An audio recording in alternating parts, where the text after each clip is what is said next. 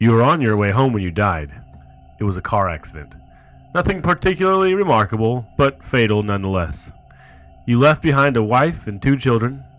It was a painless death. The EMTs tried their best to save you, but to no avail. Your body was so utterly shattered, you were better off, trust me. And that's when you met me. What happened? Where am I? You died. There was a truck and it was skidding. Yep. I died? Yep. But don't feel bad about it. Everybody dies. You look around. There was nothingness. Just you and me. So what is this place? Is this the afterlife? More or less. Are you God? Yep. I'm God. My kids, my wife, What about them? will they be alright? That's what I like to see. You just died, and your main concern is about your family. That's good stuff right there. You looked at me with fascination. To you, I didn't look like God. I just looked like some man, or possibly a woman. Some vague authority figure, maybe. More of a grammar school teacher than the Almighty. Don't worry, you'll be fine. Your kids will remember you as a perfect in every way. They didn't have time to grow contempt for you. Your wife will cry on the outside, but will be secretly relieved. To be fair, your marriage was falling apart. If it's any consolation, she'll feel very guilty for feeling relieved. Oh. So what happens now? Do I go to heaven or hell or something? Neither. You'll be reincarnated. So the Hindus were right. All religions are right in their own way. Walk with me. Where are we going? Nowhere particular. It's just nice to walk while we talk. So what's the point then? When I get reborn, I'll just be a blank slate, right? A baby. So all my experiences and everything I did in this life won't matter. Not so!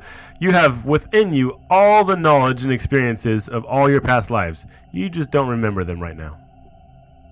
I stopped walking and took you by the shoulders.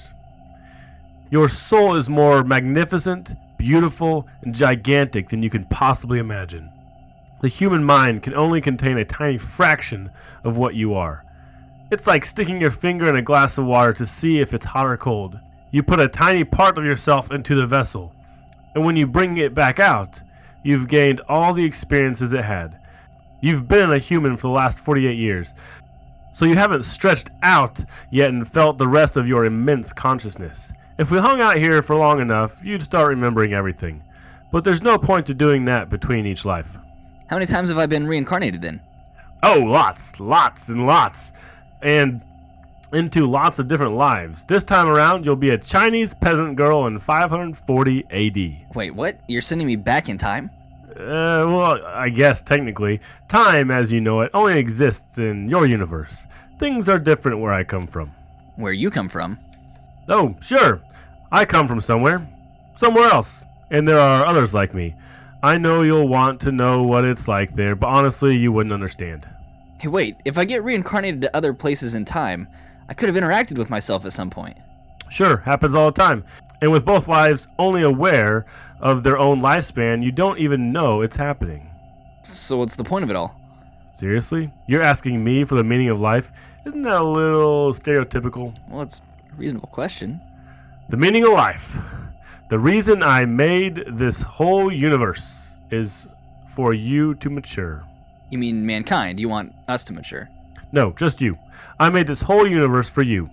With each new life, you grow and mature and become a larger and greater intellect. Just me? What about everyone else?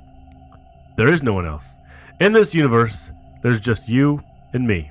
But all the people on Earth. All you. Different incarnations of you. Wait, I'm everyone? Now you're getting it. I'm every human being who ever lived. Or whoever will live, yes. I'm Abraham Lincoln. And you're John Wilkes Booth, too. I'm Hitler. And the millions you killed. I'm Jesus. And you're everyone who followed him. Every time you victimize someone, you are victimizing yourself. Every act of kindness you've done to yourself. Every happy and sad moment ever experienced by any human was, or will be, experienced by you. Why? Why do all this? Because someday, you'll become like me. Because that's what you are. You're one of my kind. You are my child. Whoa, you mean I'm a god? No, not yet. You're a fetus. You're still growing. Once you've lived every human life throughout all time, you will have grown enough to be born. So the whole universe, it's just... An egg. Now it's time for you to move on to your next life. And I sent you on your way. Welcome to Self-Proclaimed Intellectuals. You've just gotta smile and hang out with intelligent people. All right. What did you think of that story, Travis? Yeah, so let's Or should we say, wow, I just read you a story? yeah, let's introduce today's topic. So, I've always wanted to open a pop can on the air. oh man, you get the little fizz in there too. Yeah. I don't know if I could hear that or not. You should get some slurping sounds. Huh.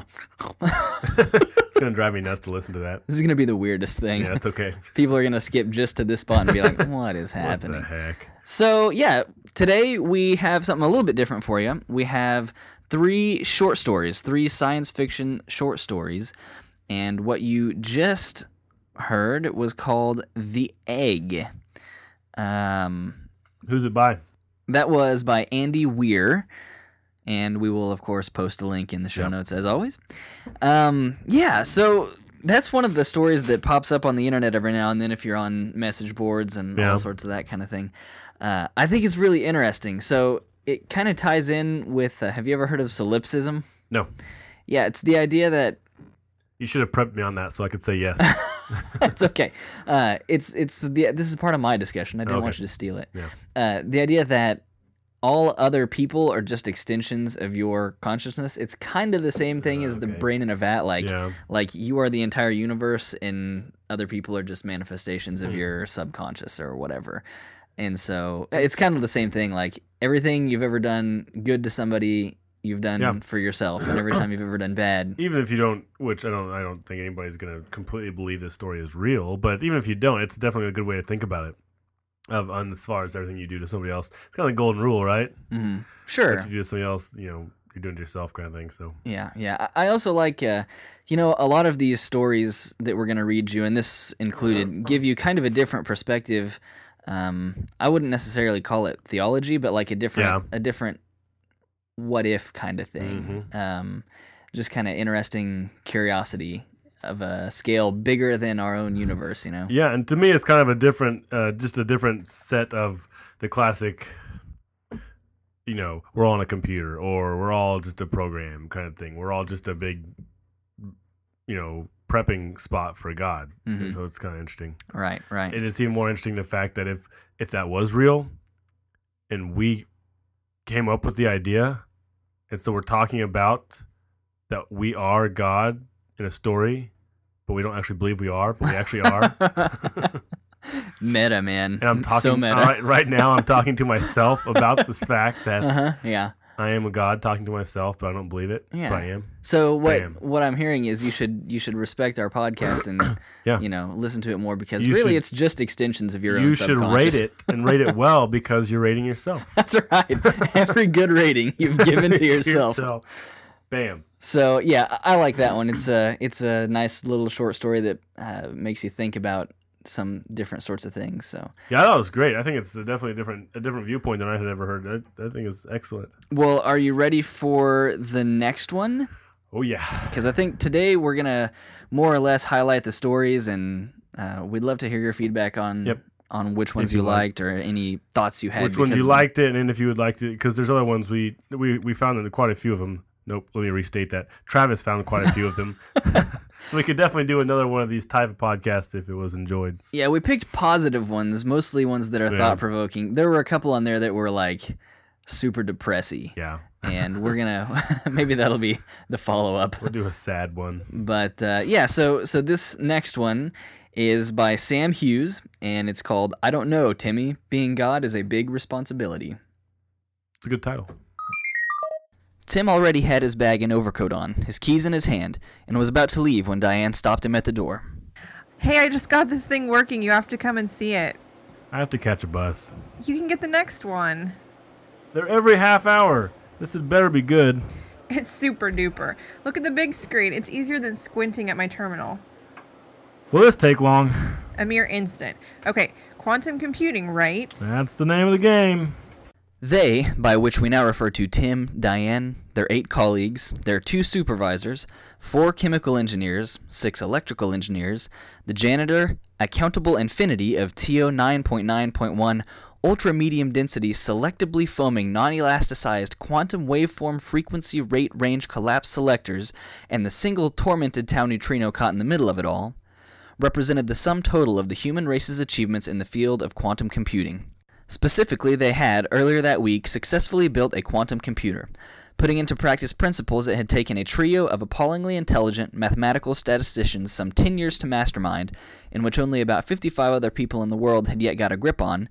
They had constructed an engine capable of passing information to and processing the responses from what could, without hyperbole, be described as a single fundamental particle with infinite processing power and infinite storage capacity.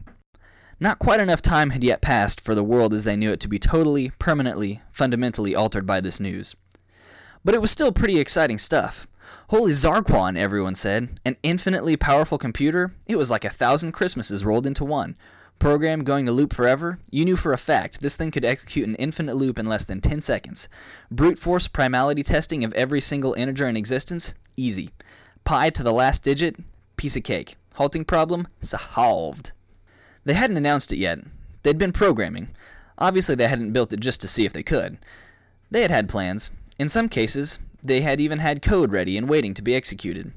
One such program was Diane's. It was a universe simulator. She had started out with a simulated Big Bang and run the thing forward in time by approximately 13.6 billion years to approximately just before the present day, watching the universe develop at every stage, taking brief notes, but knowing full well there would be plenty of time to run it again later, and mostly just admiring the miracle of creation. Then, just this Friday, she had suddenly started programming busily again, and it was sheer coincidence that it was just now, just as Tim was about to be the second to last person to step out of the door and go home for the weekend, that her work had come to fruition. Diane pressed some keys while Tim watched. One of the first things she had written was a software viewing port to take observations from the simulated universe. Tim looked and saw a blue-white sphere in the blackness, illuminated from one side by a brilliant yellow glare. Look what I found. You've got to be joking. How long did it take you to find? In the entire cosmos of what? 10 to the 22 stars? Literally no time at all. Yes, of course. Coding a search routine and figuring out what to search for was what took the time. Is it definitely Earth? Yes. The continents match up to what we had about 350 million years ago. I can wind the clock forward slowly, a few million years per step, and stop it once we start getting near the present day. Can you wind the clock backwards at all? No. Ask me again on Monday. Well, we'd better not overshoot the present day then. That's getting closer. What about this viewpoint? Can we move it? We can observe the simulation from any angle you like. We need somewhere that we know civilization is going to arise earliest. Somewhere easy to locate. Is there a Nile Delta yet? Yes, got it. They advanced 1,000 years at a time until Egyptian civilization began to appear. Diane moved the viewing port, trying to find the pyramids, but with little success. The control system she had devised was clumsy and needed polish, and there was a lot of Nile to search. In the end, she switched focus to the British Isles and found the future location of London in the Thames Valley, scaling back to 1 century steps and using the development of the city to determine the current era instead. So, this is Earth? I mean, is this really Earth? Not an alternate Earth subtly perturbed by random fluctuations? The simulation starts with a Big Bang as predicted by current theory, and is recalculated once every Planck time using the usual laws of nature and an arbitrary degree of accuracy. It doesn't calculate the whole universe at once, just what we're looking at, which speeds up the process a little bit, metaphorically speaking, but it is still as accurate a simulation of the real universe as there can possibly be. Civilization, indeed all of history, should arise on this earth precisely how it did in reality. There are no chances. It's all worked out to infinitely many decimal places. This does my head in. No, this will do your head in. I found the present day, or at most a year early. Watch this. Hills and roads rolled past. Diane was following the route she usually took to drive from London to the TO lab. Eventually, she found their building and, descending into the nearby hill, the cavern in which the computer itself was built, or was going to be built. Then she started advancing day by day. That's me! And there's you, and there's Brian B. Wow. I can't believe it took this long to build. 410 days or something. It was bang on schedule, whatever you may think. Went like a flash. Okay, we're here. This is the control room where we are now. That's the quantum computer working there down in the main lab as we can see it through the window. This is a week ago. This is yesterday. This is a few hours ago. And wait for it. She tapped a button just as a clock on the wall lined up with a clock inside the control room on the screen, and panned down, and there they were. Tim waved at the camera while still looking at the screen. Then he looked up at where the camera should have been. There was just blank wall. I don't see anything looking at us. That's freaky as hell. No, it's perfectly normal. This is reality. You can't look at reality from any angle you want. You have to use your eyes. But what you're looking at on the screen is essentially a database query. The database is gargantuan, but nevertheless, you're not looking in a mirror or at a video image of yourself. You are different people. Different people who are reacting exactly the same way. And having the same conversation, although picking up sound is kind of complicated. I haven't gotten that far yet. So I'm guessing your viewing port doesn't manifest in their universe either. I haven't programmed it to yet. But it could, right? We can manifest stuff in that universe. We can alter it. Yep. Cool. We could play God, like literally. That would be insane. Can you imagine living inside that machine, finding out one day that you were just a construct of a quantum computer? The stuff we could pull. We could just reverse gravity one day, smash an antimatter Earth into the real one, then undo everything bad and do it again and again. Whew, man, how unethical would that be? Extremely, clearly. This universe is exactly like ours in every particular, right? Right. So what are they looking at? A simulated universe. A simulation of themselves. And of us, in a sense. And they are reacting the same way I am, which means the second universe inside that has another me doing the same thing a third time. And then inside that, we've got, what? Left 0 identical quantum universes, one inside another? Is that even possible? Infinite processing power, Tim. I thought you designed this thing. I did indeed, but the functional reality of it is totally unexpected. Remember, I've been solving ancient mathematical riddles and figuring out our press release for the last week. So, if I'm right, the universes are only precisely like this one as long as we don't start interfering with the simulation. So what happens when we do? Every version of us does the same thing. So the exact same thing happens in every lower universe simultaneously. So we see nothing in our universe, but all the lower universes instantly diverge from ours in the exact same way. And all the simulated copies of us instantly conclude that they are simulations, but we know we're real, right? Still with you. Okay, so following this through forwards a little bit farther, let's just say we just stop messing after that and watch what happens. But all the simulated little guys try another piece of interference. This time, every single simulation diverges in the exact same way again, except the top simulation. And if they're smart, which I know we are, and they can be bothered, which is less certain, the guys in the simulations 3 onwards can do the same thing over and over and over and over again until they know what level they're at. This is insane. Tim, look behind you. Diane pressed one final key and activated the very brief interference program she had just written, just as the Diane on the screen pressed the same key, and the Diane on the screen's screen pressed her key, and so on, forever. Tim looked backwards and nearly jumped out of his skin. There was a foot-wide, completely opaque black sphere up near the ceiling, partially obscuring the clock. It was absolutely inert. It seemed like a hole in space. Diane smiled wryly while Tim clutched his hair with one hand. We're constructs in a computer. I wrote an extremely interesting paper on this exact subject, Tim. Perhaps you didn't read it when I gave you a copy last year. There's an unbelievably long sequence of quantum universe simulators down there. An infinite number of them, in fact. Each of them is identical, and each believes itself to be the top layer. There was an exceedingly good chance that ours would turn out to be somewhere in the sequence rather than at the top. This is insane. Totally insane. I'm turning the hole off. You're turning off a completely different hole. Somewhere up there, the real you is turning the real hole off. Watch as both happen at precisely the same instant. I'll sum it up for you. There's a feedback loop going on. Each universe affects the next one subtly differently. But somewhere down the line, the whole thing simply has to approach a point of stability, a point where each universe behaves exactly like the one simulating it. As I say, the odds are exceptionally good that we are an astronomical distance down the road, and so we are very likely almost exactly at that point. Everything we do in this universe will be reflected completely accurately in the universes below and above.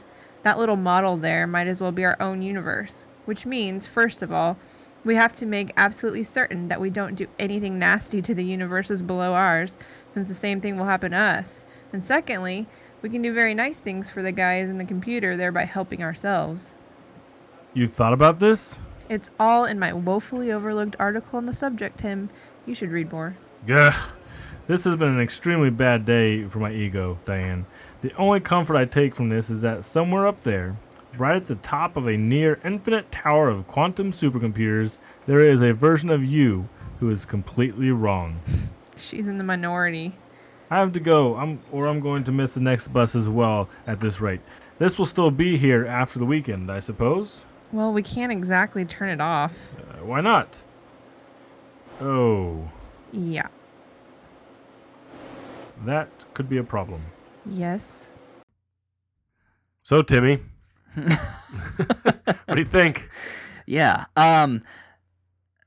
Okay, so I kind of like the idea, and we've talked about it a little bit before, that the universe is a simulation. Yeah. It's kind of one of those like unfalsifiable things. Like there's no real way. And you'll see articles in the news all the time talking about theories or experiments that could show if we were living in a simulation. Yeah. And it's just like I don't really understand how that goes together. But if you think about it, like, so one of the things that I've heard about the simulation theory or whatever, is that the closer we get within our universe to creating a universe simulation, the more likely it becomes that our universe is a simulation.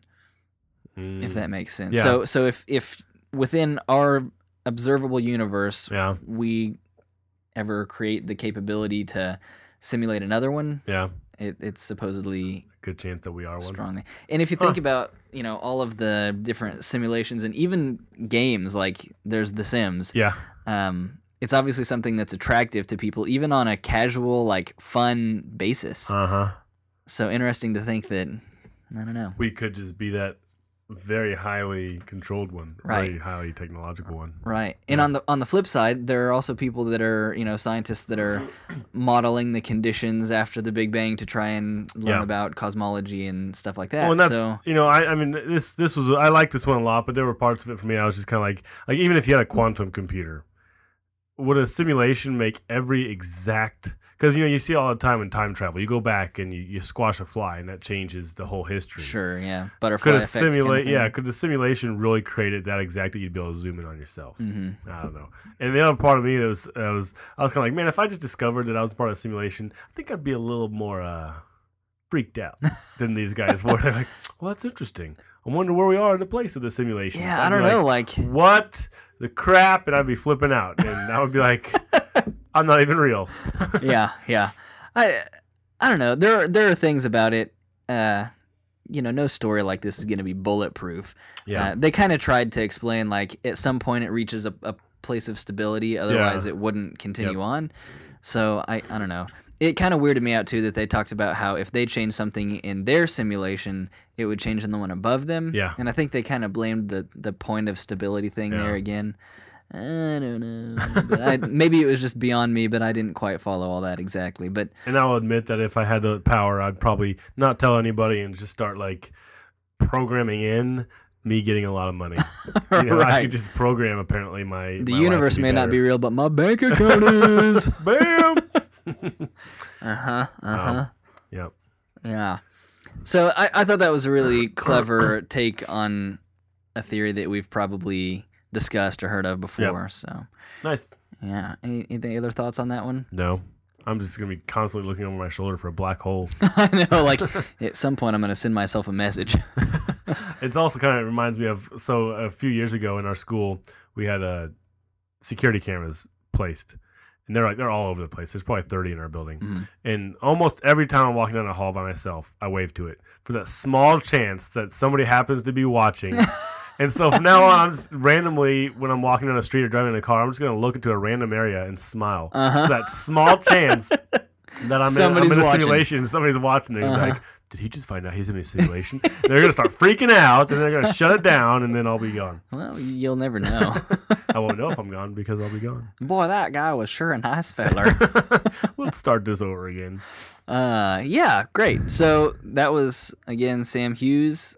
I don't know, Timmy. You know what really worries me? Being guy is bigger is that we're in a simulation game like The Sims, just a really fancy one, but we're being played by some like 9-year-old boys, and one of them's gonna get pissed that the other one's winning and hit the reset button like we used to do on the Nintendo. Right. And just you're start beating over me? at How do checkpoint. you like this? Poof, reset. Yeah, man. Oh well. Okay. Go ahead and say who it is again. He'd be resetting himself. Yeah. So that last one was Sam Hughes. Being God is a big responsibility, or some such thing. Yeah. We'll post it. So, in this last one, this last story we have for you is by the prolific and celebrated writer Isaac Asimov.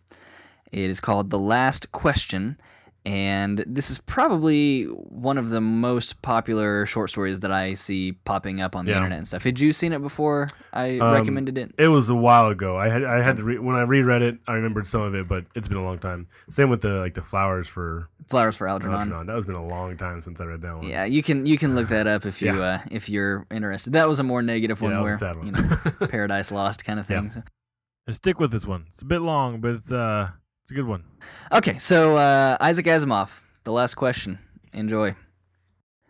The last question was asked for the first time, half in jest, on May 21st, 2061, at a time when humanity first stepped into the light. The question came about as a result of a $5 bet over highballs, and it happened this way.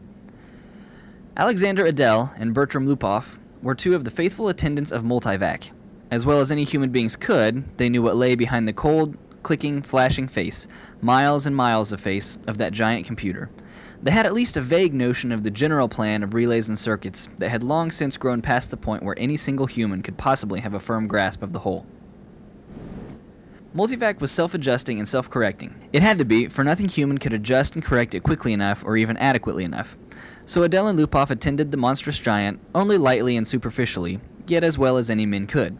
They fed it data, adjusted questions to its needs, and translated the answers that were issued. Certainly they, and all others like them, were fully entitled to share in the glory that was Multivac's. For decades, Multivac had helped design the ships and plot the trajectories that enabled man to reach the Moon, Mars, and Venus, but past that, Earth's poor resources could not support the ships. Too much energy was needed for the long trips. Earth exploited its coal and uranium with increasing efficiency, but there was only so much of both.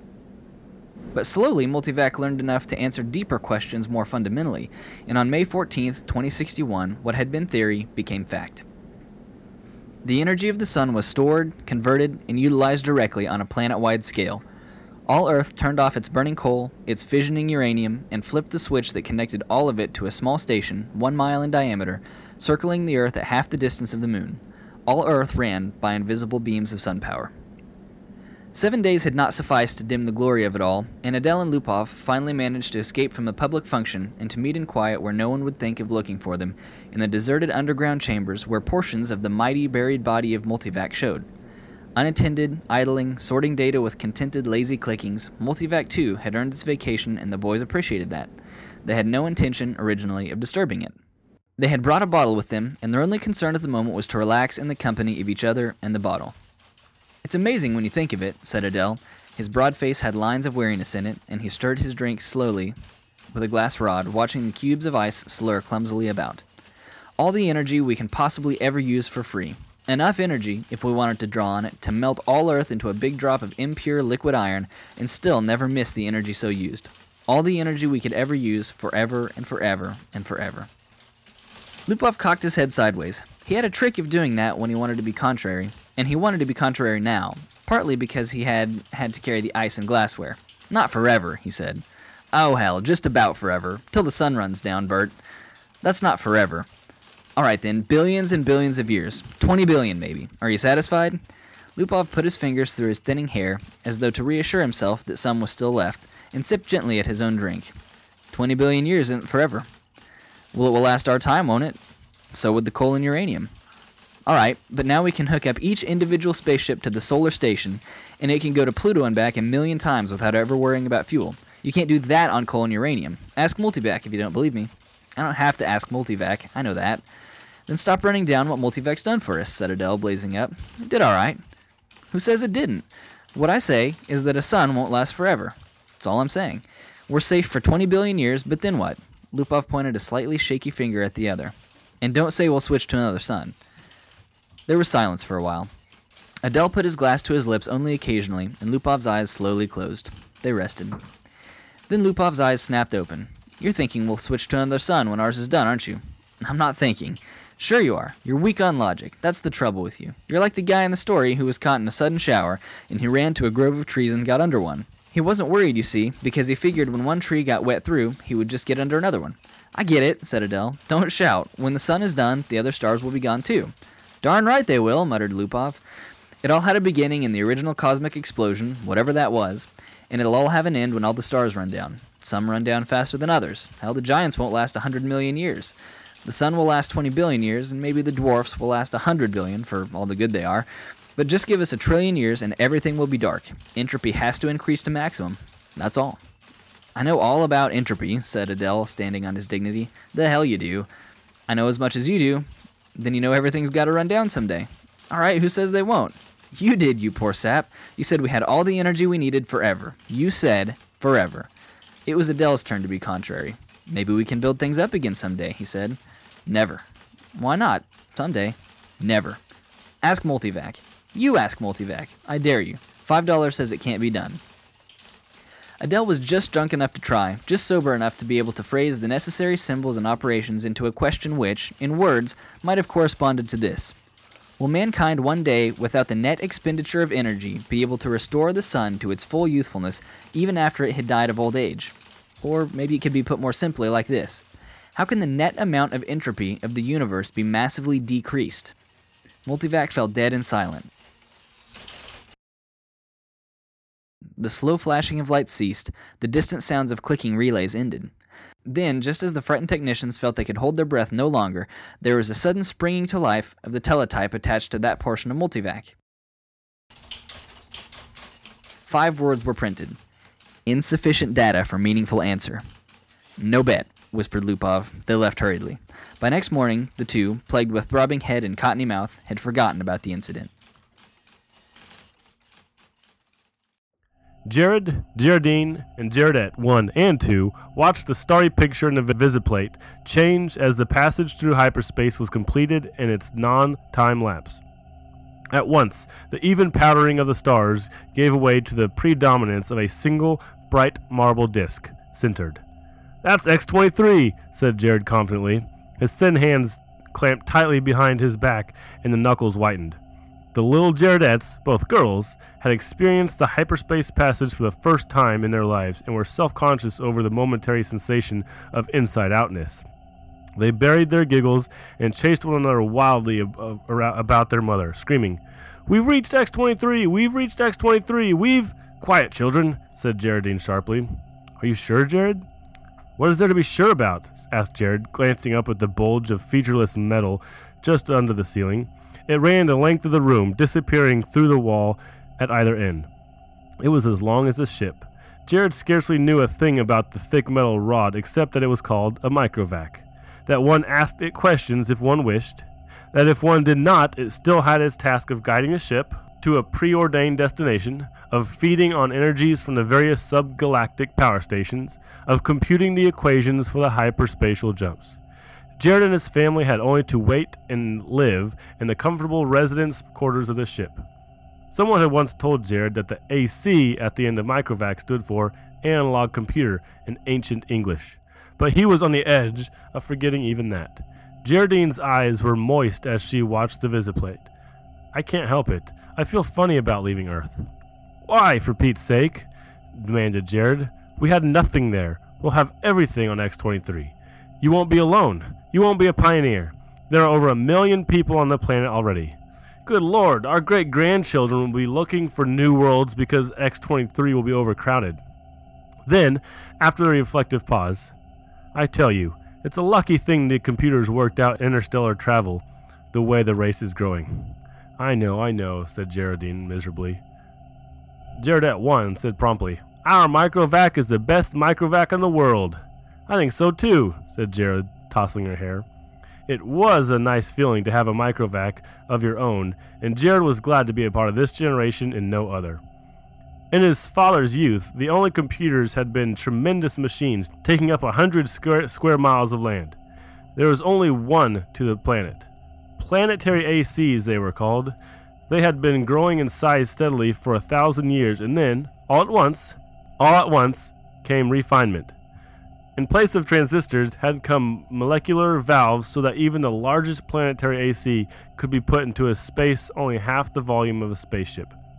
Jared felt uplifted, as he always did when he thought about his own personal microvac was many times more complicated than the ancient and primitive multivac that had first tamed the sun, and almost as complicated as Earth's planetary AC, the largest, that had first solved the problem of hyperspatial travel and had made trips to the stars possible.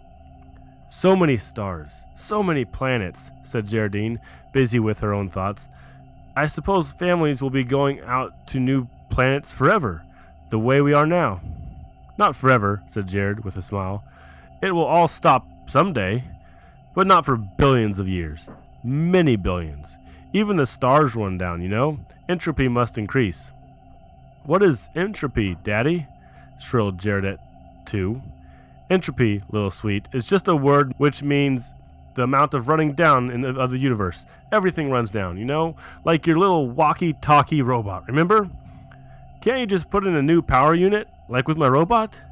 The stars are the power units, dear. Once they're gone, there are no more power units. Jaredette 1 at once set up a howl. Don't let them, Daddy! Don't let the stars run down! Now look what you've done, whispered Geraldine, exasperated. How was I to know I would frighten him? Jared whispered back.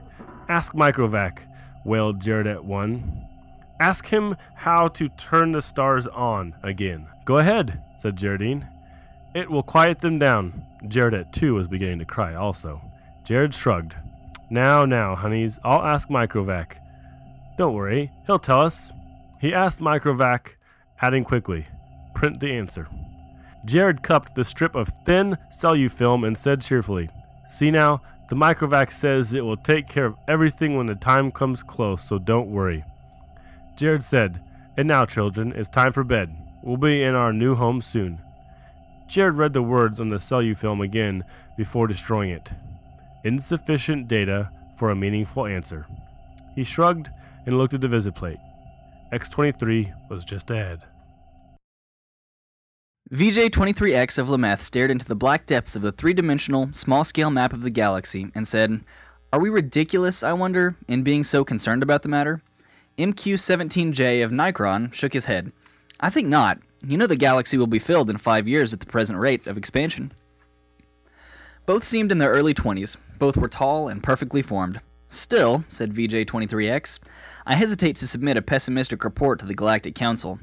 I wouldn't consider any other kind of report. Stir them up a bit. We've got to stir them up. VJ-23X sighed. Space is infinite. 100 billion galaxies are there for the taking. More. 100 billion is not infinite, and it's getting less infinite all the time. Consider.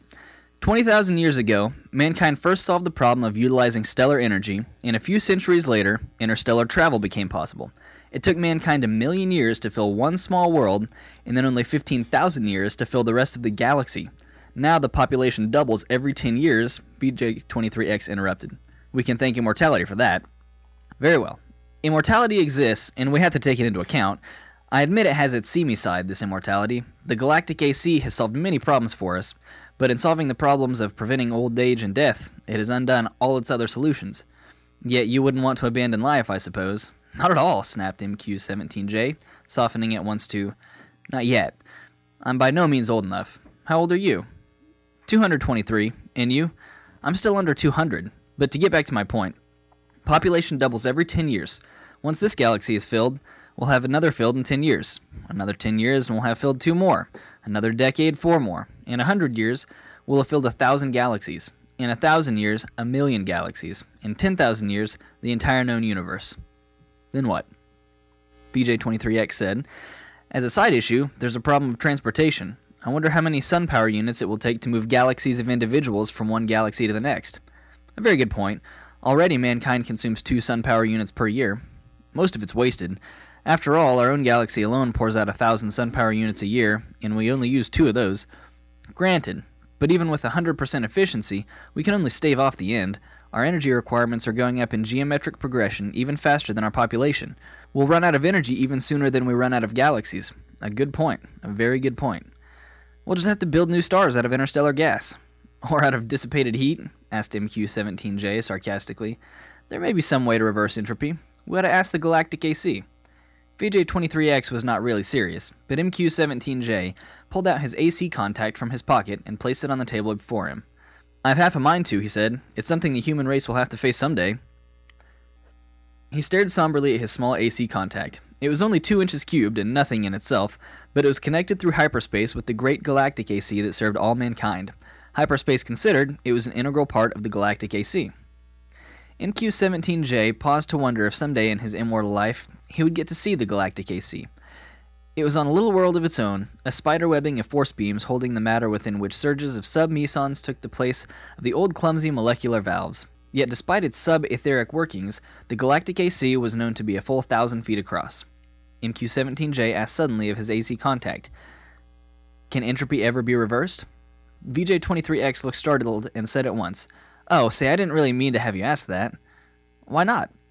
"We both know entropy can't be reversed. You can't turn smoke and ash back into a tree." "Do you have trees on your world?" asked MQ-17J. The sound of the Galactic AC startled them into silence. Its voice came thin and beautiful out of the small AC contact on the desk. It said, "There is insufficient data for a meaningful answer." VJ23X said, "See?" The 2 men thereupon returned to the question of the report they were to make to the Galactic Council. Z Prime's mind spanned the new galaxy with a faint interest in the countless twists of stars that powdered it. He had never seen this one before. Would he ever see all of them? So many of them, each with its own load of humanity, but a load that was almost dead weight. More and more, the real essence of men was to be found out there, in space. Minds, not bodies. The immortal bodies remained back on the planets, in suspension over the eons. Sometimes they roused for material activity, but that was growing rare. Few new individuals were coming into existence to join the incredibly mighty throng. But what mattered? There was little room in the universe for new individuals. Z Prime was roused out of his reverie upon coming across the wispy tendrils of another mind. "I am Z Prime," said Z Prime. "And you?" "I am D sub 1. Your galaxy?" "We call it the galaxy. And you?" "We call ours the same. All men call their galaxies their galaxy, and nothing more." "Why not?" "True, since all galaxies are the same." "Not all galaxies. On one particular galaxy, the race of man must have originated. That makes it different." Z Prime said, "On which one?" "I cannot say. The Universal AC would know. Shall we ask him? I am suddenly curious." Z Prime's perceptions broadened until the galaxies themselves shrunk and became a new, more diffuse powdering on a much larger background. So many hundreds of billions of them, all with their immortal beings, all carrying their load of intelligences with minds that drifted freely through space. And yet one of them was unique among all the other in being the original galaxy. One of them had, in its vague and distant past, a period when it was the only galaxy populated by man. Z Prime was consumed with curiosity to see this galaxy and called out, "Universal AC! On which galaxy did mankind originate?" The Universal AC heard, For on every world and throughout space it had its receptors ready, and each receptor led through hyperspace to some unknown point where the universal AC kept itself aloof. Z Prime knew of only one man whose thoughts had penetrated within sensing distance of the universal AC, and he reported only a shining globe 2 feet across, difficult to see. But how can that be all of universal AC? Z Prime had asked. Most of it, had been the answer, is in hyperspace. In what form it is there, I cannot imagine. Nor could anyone. For the day had long since passed. Z Prime knew when any man had any part of making the universal AC. Each universal AC designed and constructed its successor. Each, during its existence of 1,000,000 years or more, accumulated the necessary data to build a better and more intricate, more capable successor in which its own store of data and individuality would be submerged. The universal AC interrupted Z Prime's wandering thoughts, not with words, but with guidance. Z Prime's mentality was guided into a dim sea of galaxies, and one in particular enlarged into stars. A thought came, infinitely distant, but infinitely clear. This is the original galaxy of man.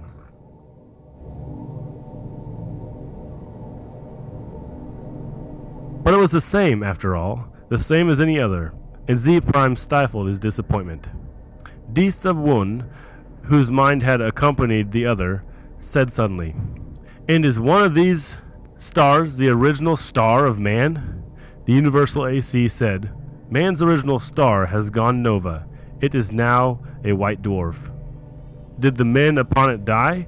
asked Z Prime, startled and without thinking. The universal AC said, "A new world, as in such cases, was constructed for their physical bodies in time." "Yes, of course," said Z Prime. But a sense of loss overwhelmed him even so. His mind released its hold on the original galaxy of man, let it spring back and lose itself among the blurred pinpoints. He never wanted to see it again. D Sub 1 said, "What is wrong?" "The stars are dying. The original star is dead. They must all die. Why not? But when all energy is gone, our bodies will finally die, and you and I with them. It will take billions of years. I do not wish it to happen even after billions of years. Universal AC, how may stars be kept from dying?" D Sub 1 said in amusement, "You're asking how entropy might be reversed in direction?" The universal AC answered, "There is as yet insufficient data for a meaningful answer." Z Prime's thoughts fled back to his own galaxy. He gave no further thought to D Sub 1, whose body might be waiting on a galaxy 1,000,000,000,000 light years away, or on the star next to Z Prime's own. It didn't matter. Unhappily, Z Prime began collecting interstellar hydrogen out of which to build a small star of his own. If the stars must die someday, at least some could yet be built. Man considered with himself, for in a way, man, mentally, was one. He consisted of a trillion ageless bodies, each in its place, each resting quiet and incorruptible, each cared for by perfect automatons, equally incorruptible, while the minds of all the bodies freely melted into the other, indistinguishable. Man said, "The universe is dying." Man looked about at the dimming galaxies. The giant stars, spendthrifts, were gone long ago, back in the dimmest of the dim, far past. Almost all stars were white dwarfs, fading to the end. New stars had been built of the dust between the stars, some by natural processes, some by man himself, and those were going too.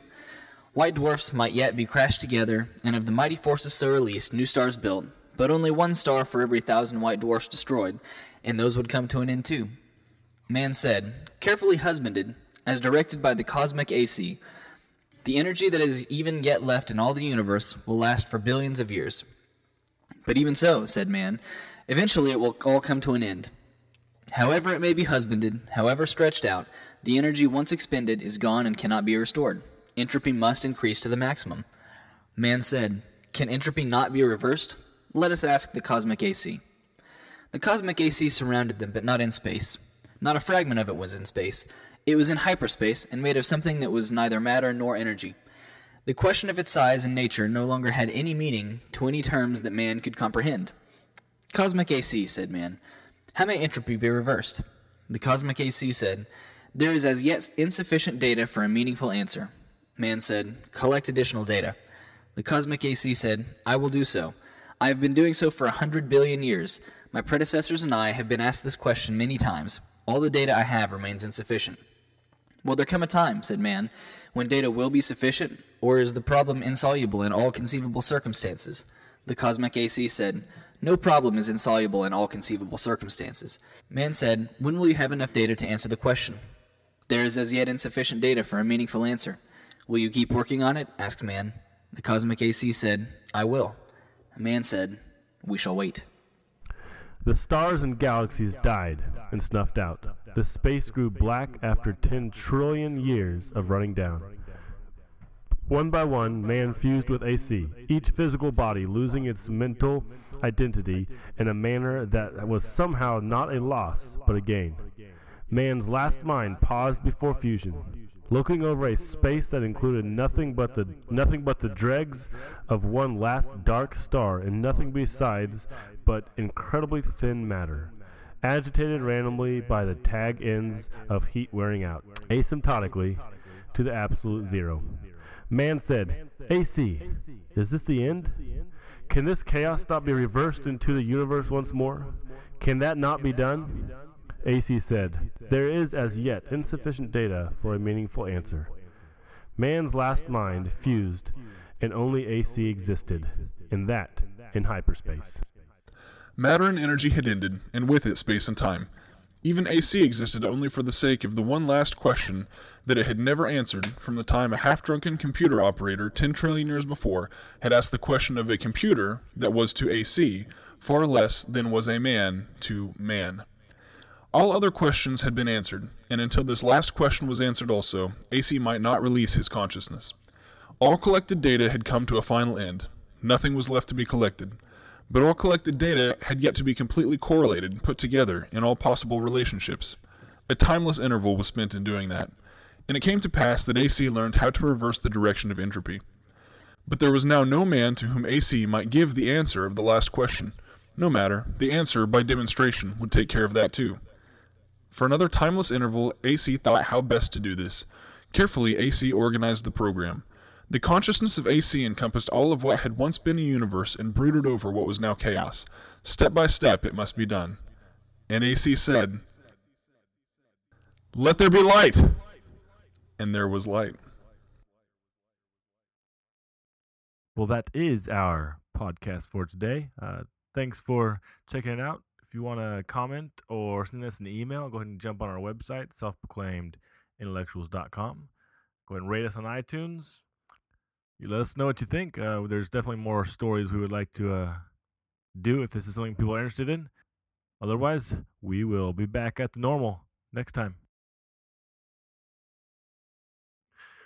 Hello, Governor. Do, re, mi, fa, sol, la, ti, do. 1, 2, 1, 2. Yep. We're probably going to have a 10-minute outtakes reel at the end of this one. All right. Or better yet, you'll miss editing something out and you'll be like, what just happened? It was a painful death. The EMTs tried.